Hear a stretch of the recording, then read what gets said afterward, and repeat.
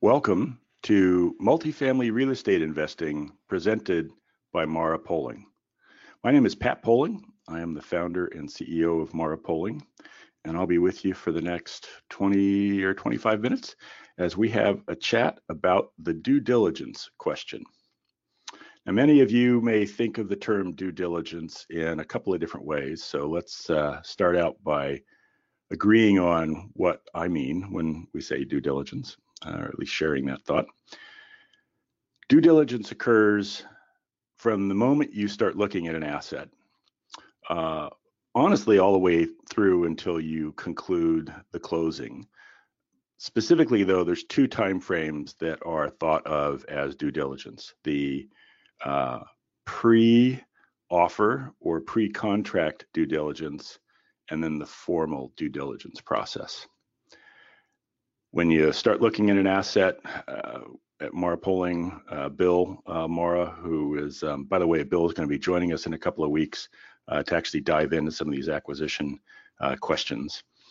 But when Bill begins the acquisition process and identifies an asset that we may have some interest in, that starts the due diligence process. And we begin gathering data from a host of different sources, including the seller, that help us start to make our modeling, our underwriting, and through all of that, we ultimately get to a decision as to whether or not we want to make an offer, execute a contract, and then begin the formal due diligence process.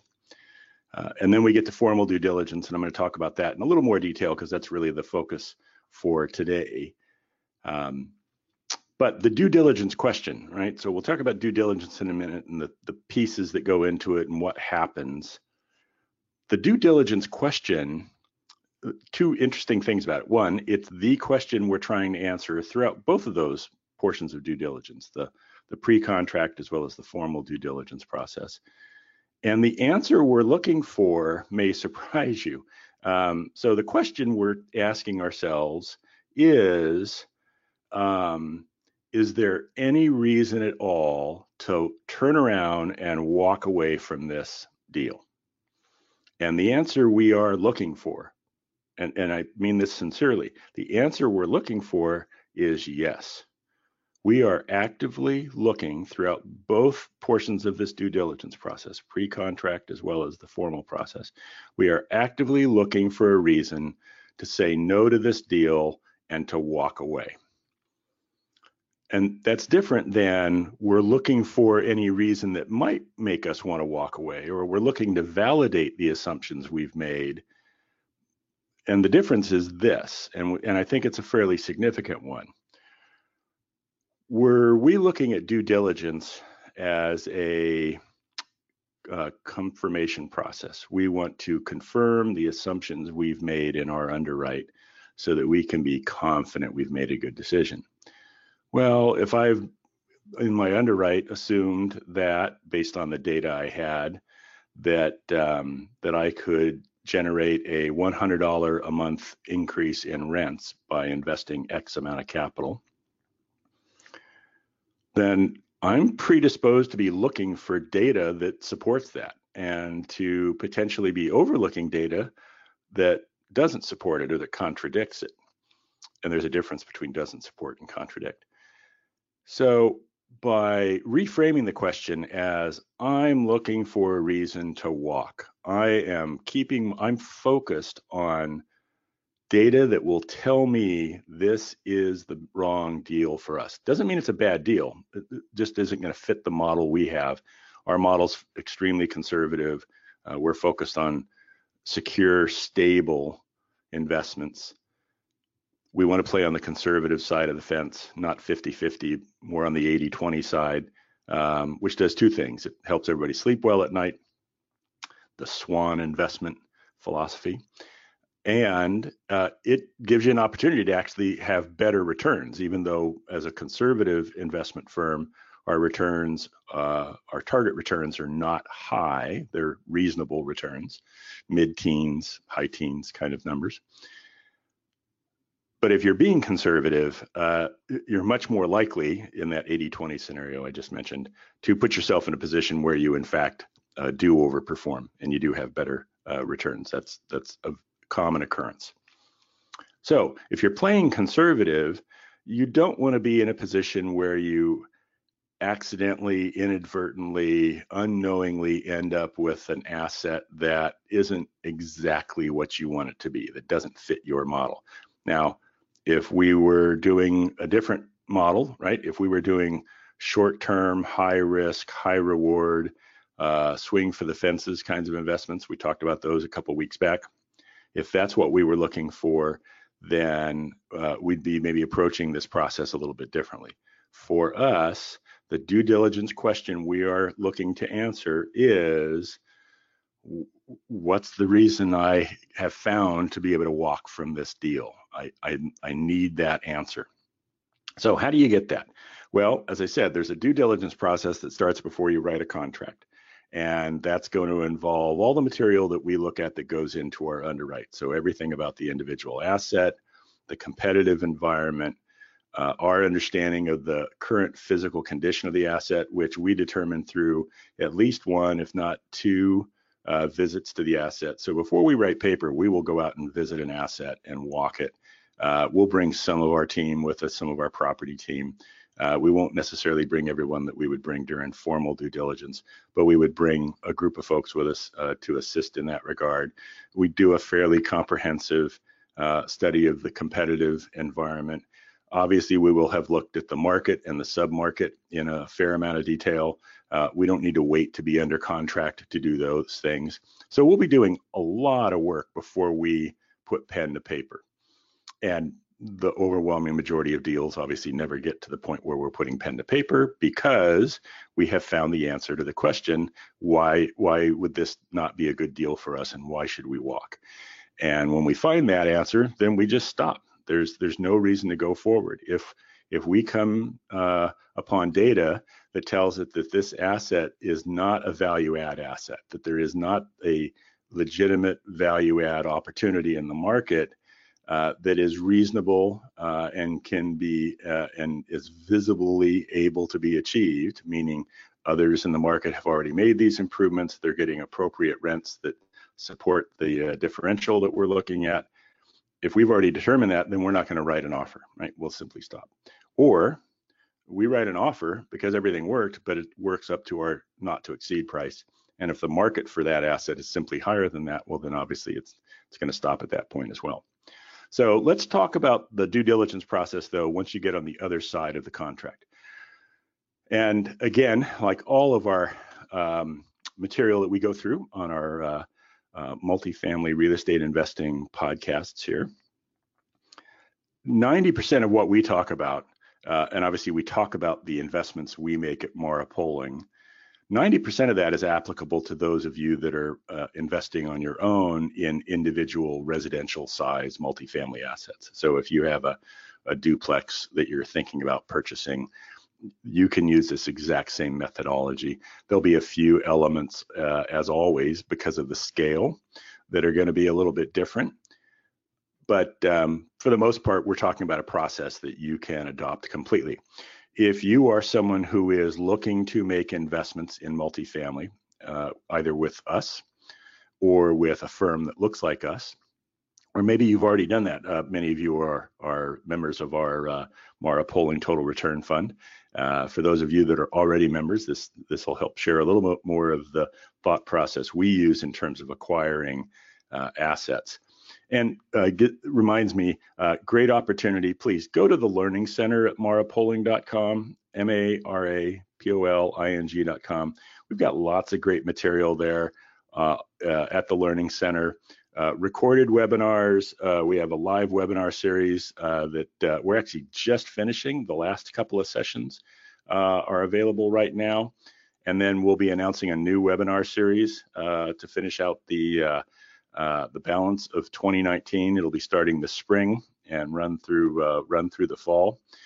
Lots of good material there as well for you to listen to and to watch. Obviously the podcast, please subscribe if you're not already subscribed, and send us questions, right? If you have any questions about what we're chatting about, shoot those questions off to me, pat@marapoling.com. So thank you for all that. So formal due diligence, what's that process look like? So there's three components to formal due diligence. They're not separate parts of the process. They're just, if you will, there's three different ways to look at the due diligence process, three different masters, if you will, that are being served. And in all of them, again, we're keeping that same question in mind, which is, where's my excuse to walk away from this deal? And so in no particular order, because they're all three valuable, let's start with the legal process. And when I say the legal process, what I mean is during the due diligence process, so this is, we sign the contract and then we start due diligence, there are things we need to do, things we need to acquire, data we need to have access to in order to facilitate the legal closing of the transaction, right? So the transfer of the ownership of the asset from the seller to Mara Poling. And that involves all sorts of great stuff like doing reviews of titles, surveys to the properties. We're purchasing larger assets, 100, 200, 300 unit multifamily properties, primarily in Texas, but this would be true anywhere in the country. Sometimes it's one parcel, right? Sometimes it's just all on one piece of land, which great. Sometimes it's lots of parcels all bundled together. Some of the parcels can be really large and some can be teeny tiny. Doesn't matter. You've got to have surveys and ultimately title work done on each and every one of those. There's entity structures that need to be put together, legal entities. When we purchase assets, we use limited liability companies for a variety of different reasons. Conforms to expectations our lending partners have, provides an appropriate level of legal and risk management support for us, as well as facilitates our ability as we move down the road through the completion of the first generation, facilitates the transition to a second generation. And if those of you that are listening are saying, what's first generation, what's second generation? Again, we've got some great material. I think we've got a podcast on that that we did near the end of last year. And if not, we'll have one coming up because we have a second generation opportunity we're actually going to be talking about. First generation to second generation is when you sell an initial asset that's been acquired, and then via 1031 you roll into a replacement asset or a second generation asset. So part of what we're looking for is to gather all the data and documents that are needed in order to facilitate the closing process and all the legal work that goes with that. The next portion, right, the next frame of reference for due diligence is for the lender. And we appreciate enormously our lending partners. We really do look at them that way. If over time you or others you know have fallen into the trap of adversarial relationships with the quote unquote big bad lenders, boy, whoever thinks that way is missing out on an opportunity, because lenders are, it's not that they can be your friend, they are your friend. They're your best friend.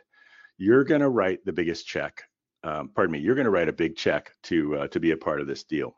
If you're buying a deal yourself, or when Mara Poling does an investment, we write a pretty good sized check on a $10 million acquisition. We write a check somewhere in the neighborhood of $4 million. That's a lot of money. And that $4 million comes from all the nice folks, again, like many of you that have invested in one of our products, the Total Return Fund currently being the one that's available. But obviously 4 million is not 10 million. So somebody else is writing a bigger check, and that's the lender. They're writing a check for the purchase, and then we're writing our check to provide essentially the down payment and some closing costs and capital for improvements. But they're writing the bigger check. So we want to pay attention to what they're paying attention to. They may identify something from a risk standpoint that they have an issue with. And if it's an issue for them writing the biggest check, then it should be an issue for us, even with our smaller check. Still a substantial check, but with our smaller check. So every time we go through an acquisition, we are continually looking for items that the lender is focusing on. And if we identify the lender having come up with some additional issue, some additional item they want to look at that maybe previous lenders haven't, then we add that to our standard bag of tricks. Because as we're going through due diligence, not only do we need to provide the lender with items like an inspection of the property, and it's a detailed, thorough inspection of the property.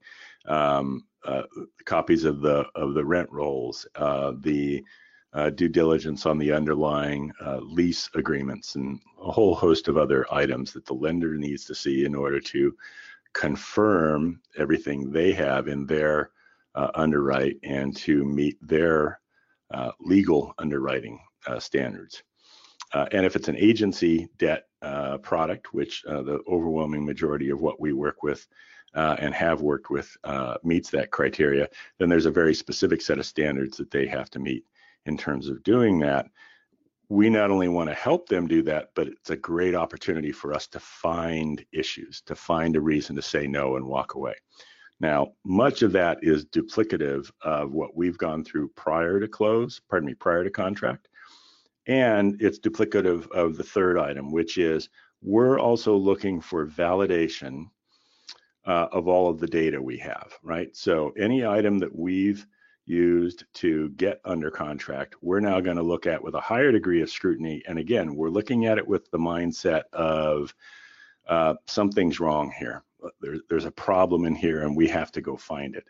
So for example, we'll have been given a rent roll for an asset. And this might be true, again, if you're looking at buying a duplex. Your rent roll is pretty simple. Well, there's 2 tenants in here. Here's how much they pay and so on. That might be told to you prior to you going under contract. Once you're under contract, okay, where are the leases for those? Where are the current statement of accounts? Are those individuals current on their leases? Let me see the histories. Have they paid consistently on time? Has there been, are they consistently late? Are there late notices? Are there legal issues, right? Has the tenant brought suit against the seller, or other issues that might be outstanding like that? And obviously we're doing that on a large scale, 100 units, 200 units, 300 units. And so the way we'll do that is the day that we execute the contract, we also have our property team staging. And within a day or two, we go visit the site and do a very detailed physical inspection, as well as do an individual lease review, site by site, asset by asset, unit by unit, walking through and looking at every piece of paper that we can find about each of those leases, the leases themselves, applications, anything that may be available. And it's going to range in terms of what's available. And you learn things when you do that. And some of what you learn is going to be, obviously by definition, because you're learning it, it's news to you, but it's going to be news to you that's in the same vein as what you already knew. So for example, you're going to go through and be able to identify which leases are expiring on what months and how that lines up with the rent roll. Generally, if some of those are a little different than what was in the rent roll, that's normally not an excuse to walk away from a deal. Now, if you go through and what you determine is instead of there being 4 vacant units, there's actually 14 vacant units, well, then that could very well be a material issue that could cause you to say, wait a minute, this property isn't performing. And that was one of our criteria. That's our excuse to leave and we're going to walk. So you're looking to do that on all of those items. Due diligence, once it's complete, should have provided the lender with the material they need to complete their process. It should have provided the legal team with the materials they need in order to facilitate the closing of the transaction. And we should have been able to fully gather all of the data that we may have needed to have gone through and looked at everything we made assumptions about. And when we get to that point, and this is a process Bill and I do on every acquisition, we will get to a point where we will sit down in a room, we'll go through everything that we have found, we'll will take turns challenging the data and challenging the acquisition and arguing and lobbying for why we should walk. And at the end of that process, if we've not come up with a reason to walk from the deal, now we've gotten to yes. And that's a different process than I like the deal, we signed a contract, we're going to go out and perform due diligence, and we want to buy this deal. So we're looking subconsciously, most likely, we're looking for reasons to say yes. And that's a way to get yourself into trouble. And there's a lot of decisions we all make in our personal lives that this thought process might be valuable on. One that comes to mind, and it's a way this industry is operated, is when you go to buy a car, right? Car dealers love getting you excited about a car, right? Come on in, look how pretty it is, go take a test drive. Oh, I love it, I could see myself driving this car. Well, now every bit of questioning and investigation you do is potentially being done from that mindset of, I like this car, I want to buy this car. So you're looking for reasons to buy the car, as opposed to, just imagine if when you went to buy a car, every car you looked at, you said, yeah, I don't like that car, and here's why. And it was the job of the salesperson to knock every one of those down and give you hard data that would show that, no, this is a safe car, or this is an economical car, or whatever it might happen to be, it is reliable, right? Or whatever those elements might be. And only after you got all the way through it, you say, okay, I'll buy that car because I've not been able to find a reason not to buy it. Typically, that's not the way as consumers that society works. I certainly haven't worked that way. I've bought lots of cars that were just, hey, that's a fun car, I want to have that car. Buying a car is one thing, right? You're putting 20 or 30 grand at risk. When you're buying a property like we look at, you're talking about 10, 15, 20 million dollars. You obviously have a different level of scrutiny. So the due diligence question is, what's my excuse for walking away from this property? And I want to find that excuse. And only when I can't find an excuse is it then acceptable to say, all right, this property has met all of our criteria. The lender has now bought off, the legal team's ready to go. Only then are we ready to sign and close. Now, I'm going to leave you with one thought, and that might be, you may be wondering, well, what happens if you do find a reason to walk? What happens if you do learn, for example, that, oh, there was a fire and 20% of the units were either damaged or destroyed, and they have been rebuilt. And they've been rebuilt differently than the base units, right? They were rebuilt in the last few years, and the base units are all 30 years old. Well, obviously, you can't rebuild a 30-year-old unit. You're going to build it as a new unit. So does that present any challenges? It might present some opportunities, but again, we don't want to get focused on the opportunity side and get distracted by that. We're looking at it from the standpoint of, okay, is that a reason for me to walk? Is that going to affect my insurance rates as I go forward? Is there something about the manner in which that work was done that is going to cause problems? How do I know that the work was done correctly? What kind of inspections, special inspections, have we done in and around those units, and potentially other units that may have been impacted by that fire or flood or whatever it might have happened to have been? Again, you might learn something like that, and if you do, let's go to that point where you learn something and it does reach that threshold. Okay, that's your excuse. That's the excuse to walk. We have to have the discipline to walk, which means we have spent money getting under contract, right? That pre-contract due diligence I talked about, the visits to the site, just the time and energy we've put into it. Once we have it under contract and we begin to move to the formal due diligence process, as I said, we're going to bring a team out and we're going to walk all these units and we're going to do these lease reviews, and all of that takes resource, which means money, right? There's people involved. The lender's doing their work, so we've spent money on a loan application and put other fees at risks. We've paid for title and surveys and all sorts of other items. the meter's spinning pretty quick. So we went from not having spent other than just our own time to 5,000, 10,000, 30,000, 50,000. There may be earnest money that we've put down, and unless the reason we find for walking meets any criteria that's in the contract, it's completely possible that we may be out some or all of that earnest money. That's okay. You've got to be willing to walk away from $100,000 so that you don't make a $4 million mistake.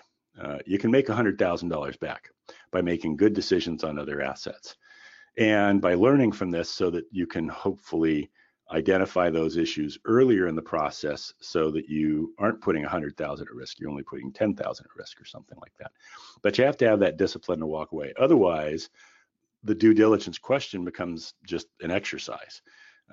If the answer that you identify is that you have identified a reason to walk away and this deal now no longer meets your criteria, then you've got to turn around and walk away. And in doing so, sleep well at night knowing that you made the right decision. So I hope this has been valuable for you.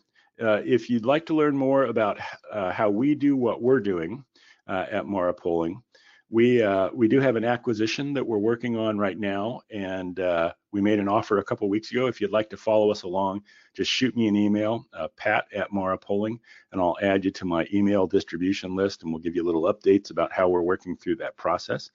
If you're interested in becoming a part of Mara Poling and joining the multifamily investment world, again, please shoot me an email. I'll be happy to have a conversation with you, and we can get you some materials to look at. Obviously, all these sessions we do online are great and educational, and I hope you find a lot of value in them. None of these are offers or solicitations for investments. All that's done through some wonderful legal paperwork that we'd be happy to get you if you have interest in learning more about taking your first steps into multifamily. Please subscribe over the next few weeks. We've got some really fun sessions coming up. As I mentioned, Bill Mara is going to be joining us. Bill's going to begin a series with us that will take place over the next few months, where he's going to walk us through the specifics of the acquisition process and what he and the acquisition team do. So I think that's going to be a really exciting one. We're also going to be launching a series on a team of advisors. We're big advocates, myself in particular, of everyone having a team of advisors to help them with their financial decision making, their financial life. And this would include having a tax advisor. It would include having a legal team to go to, in particular, a team that is able to help you with issues around estate planning and risk management. Question that comes up on a regular basis when we work with investors is how they'd like to hold title to their investment. That's a decision that we strongly encourage folks to have some advice on, as opposed to just making that decision themselves. There are obviously risk management elements that everybody has in their lives, and having a good risk management team, i.e. an insurance team, is another component of that. And so we're going to be having there's a series we'll be starting soon. We actually have our first one coming up fairly soon, in which one of our team is going to get together with a tax advisor consultant, and be sharing some information about what they do with their clients. And hopefully what you all may gather from that is some insight that would help you in terms of fleshing out your team. And again, that goes for somebody that might be listening who has a 8-figure net worth, and it equally goes for one of you that's just starting out and is looking to buy your first single family rental or duplex. Whatever end of the spectrum you are on, we certainly encourage you to have the right kind of professional support. So if you have any questions, shoot me an email, pat@marapoling.com, MARAPOLING.com. And I look forward to seeing you next time on Multifamily Real Estate Investing, presented by Mara Poling.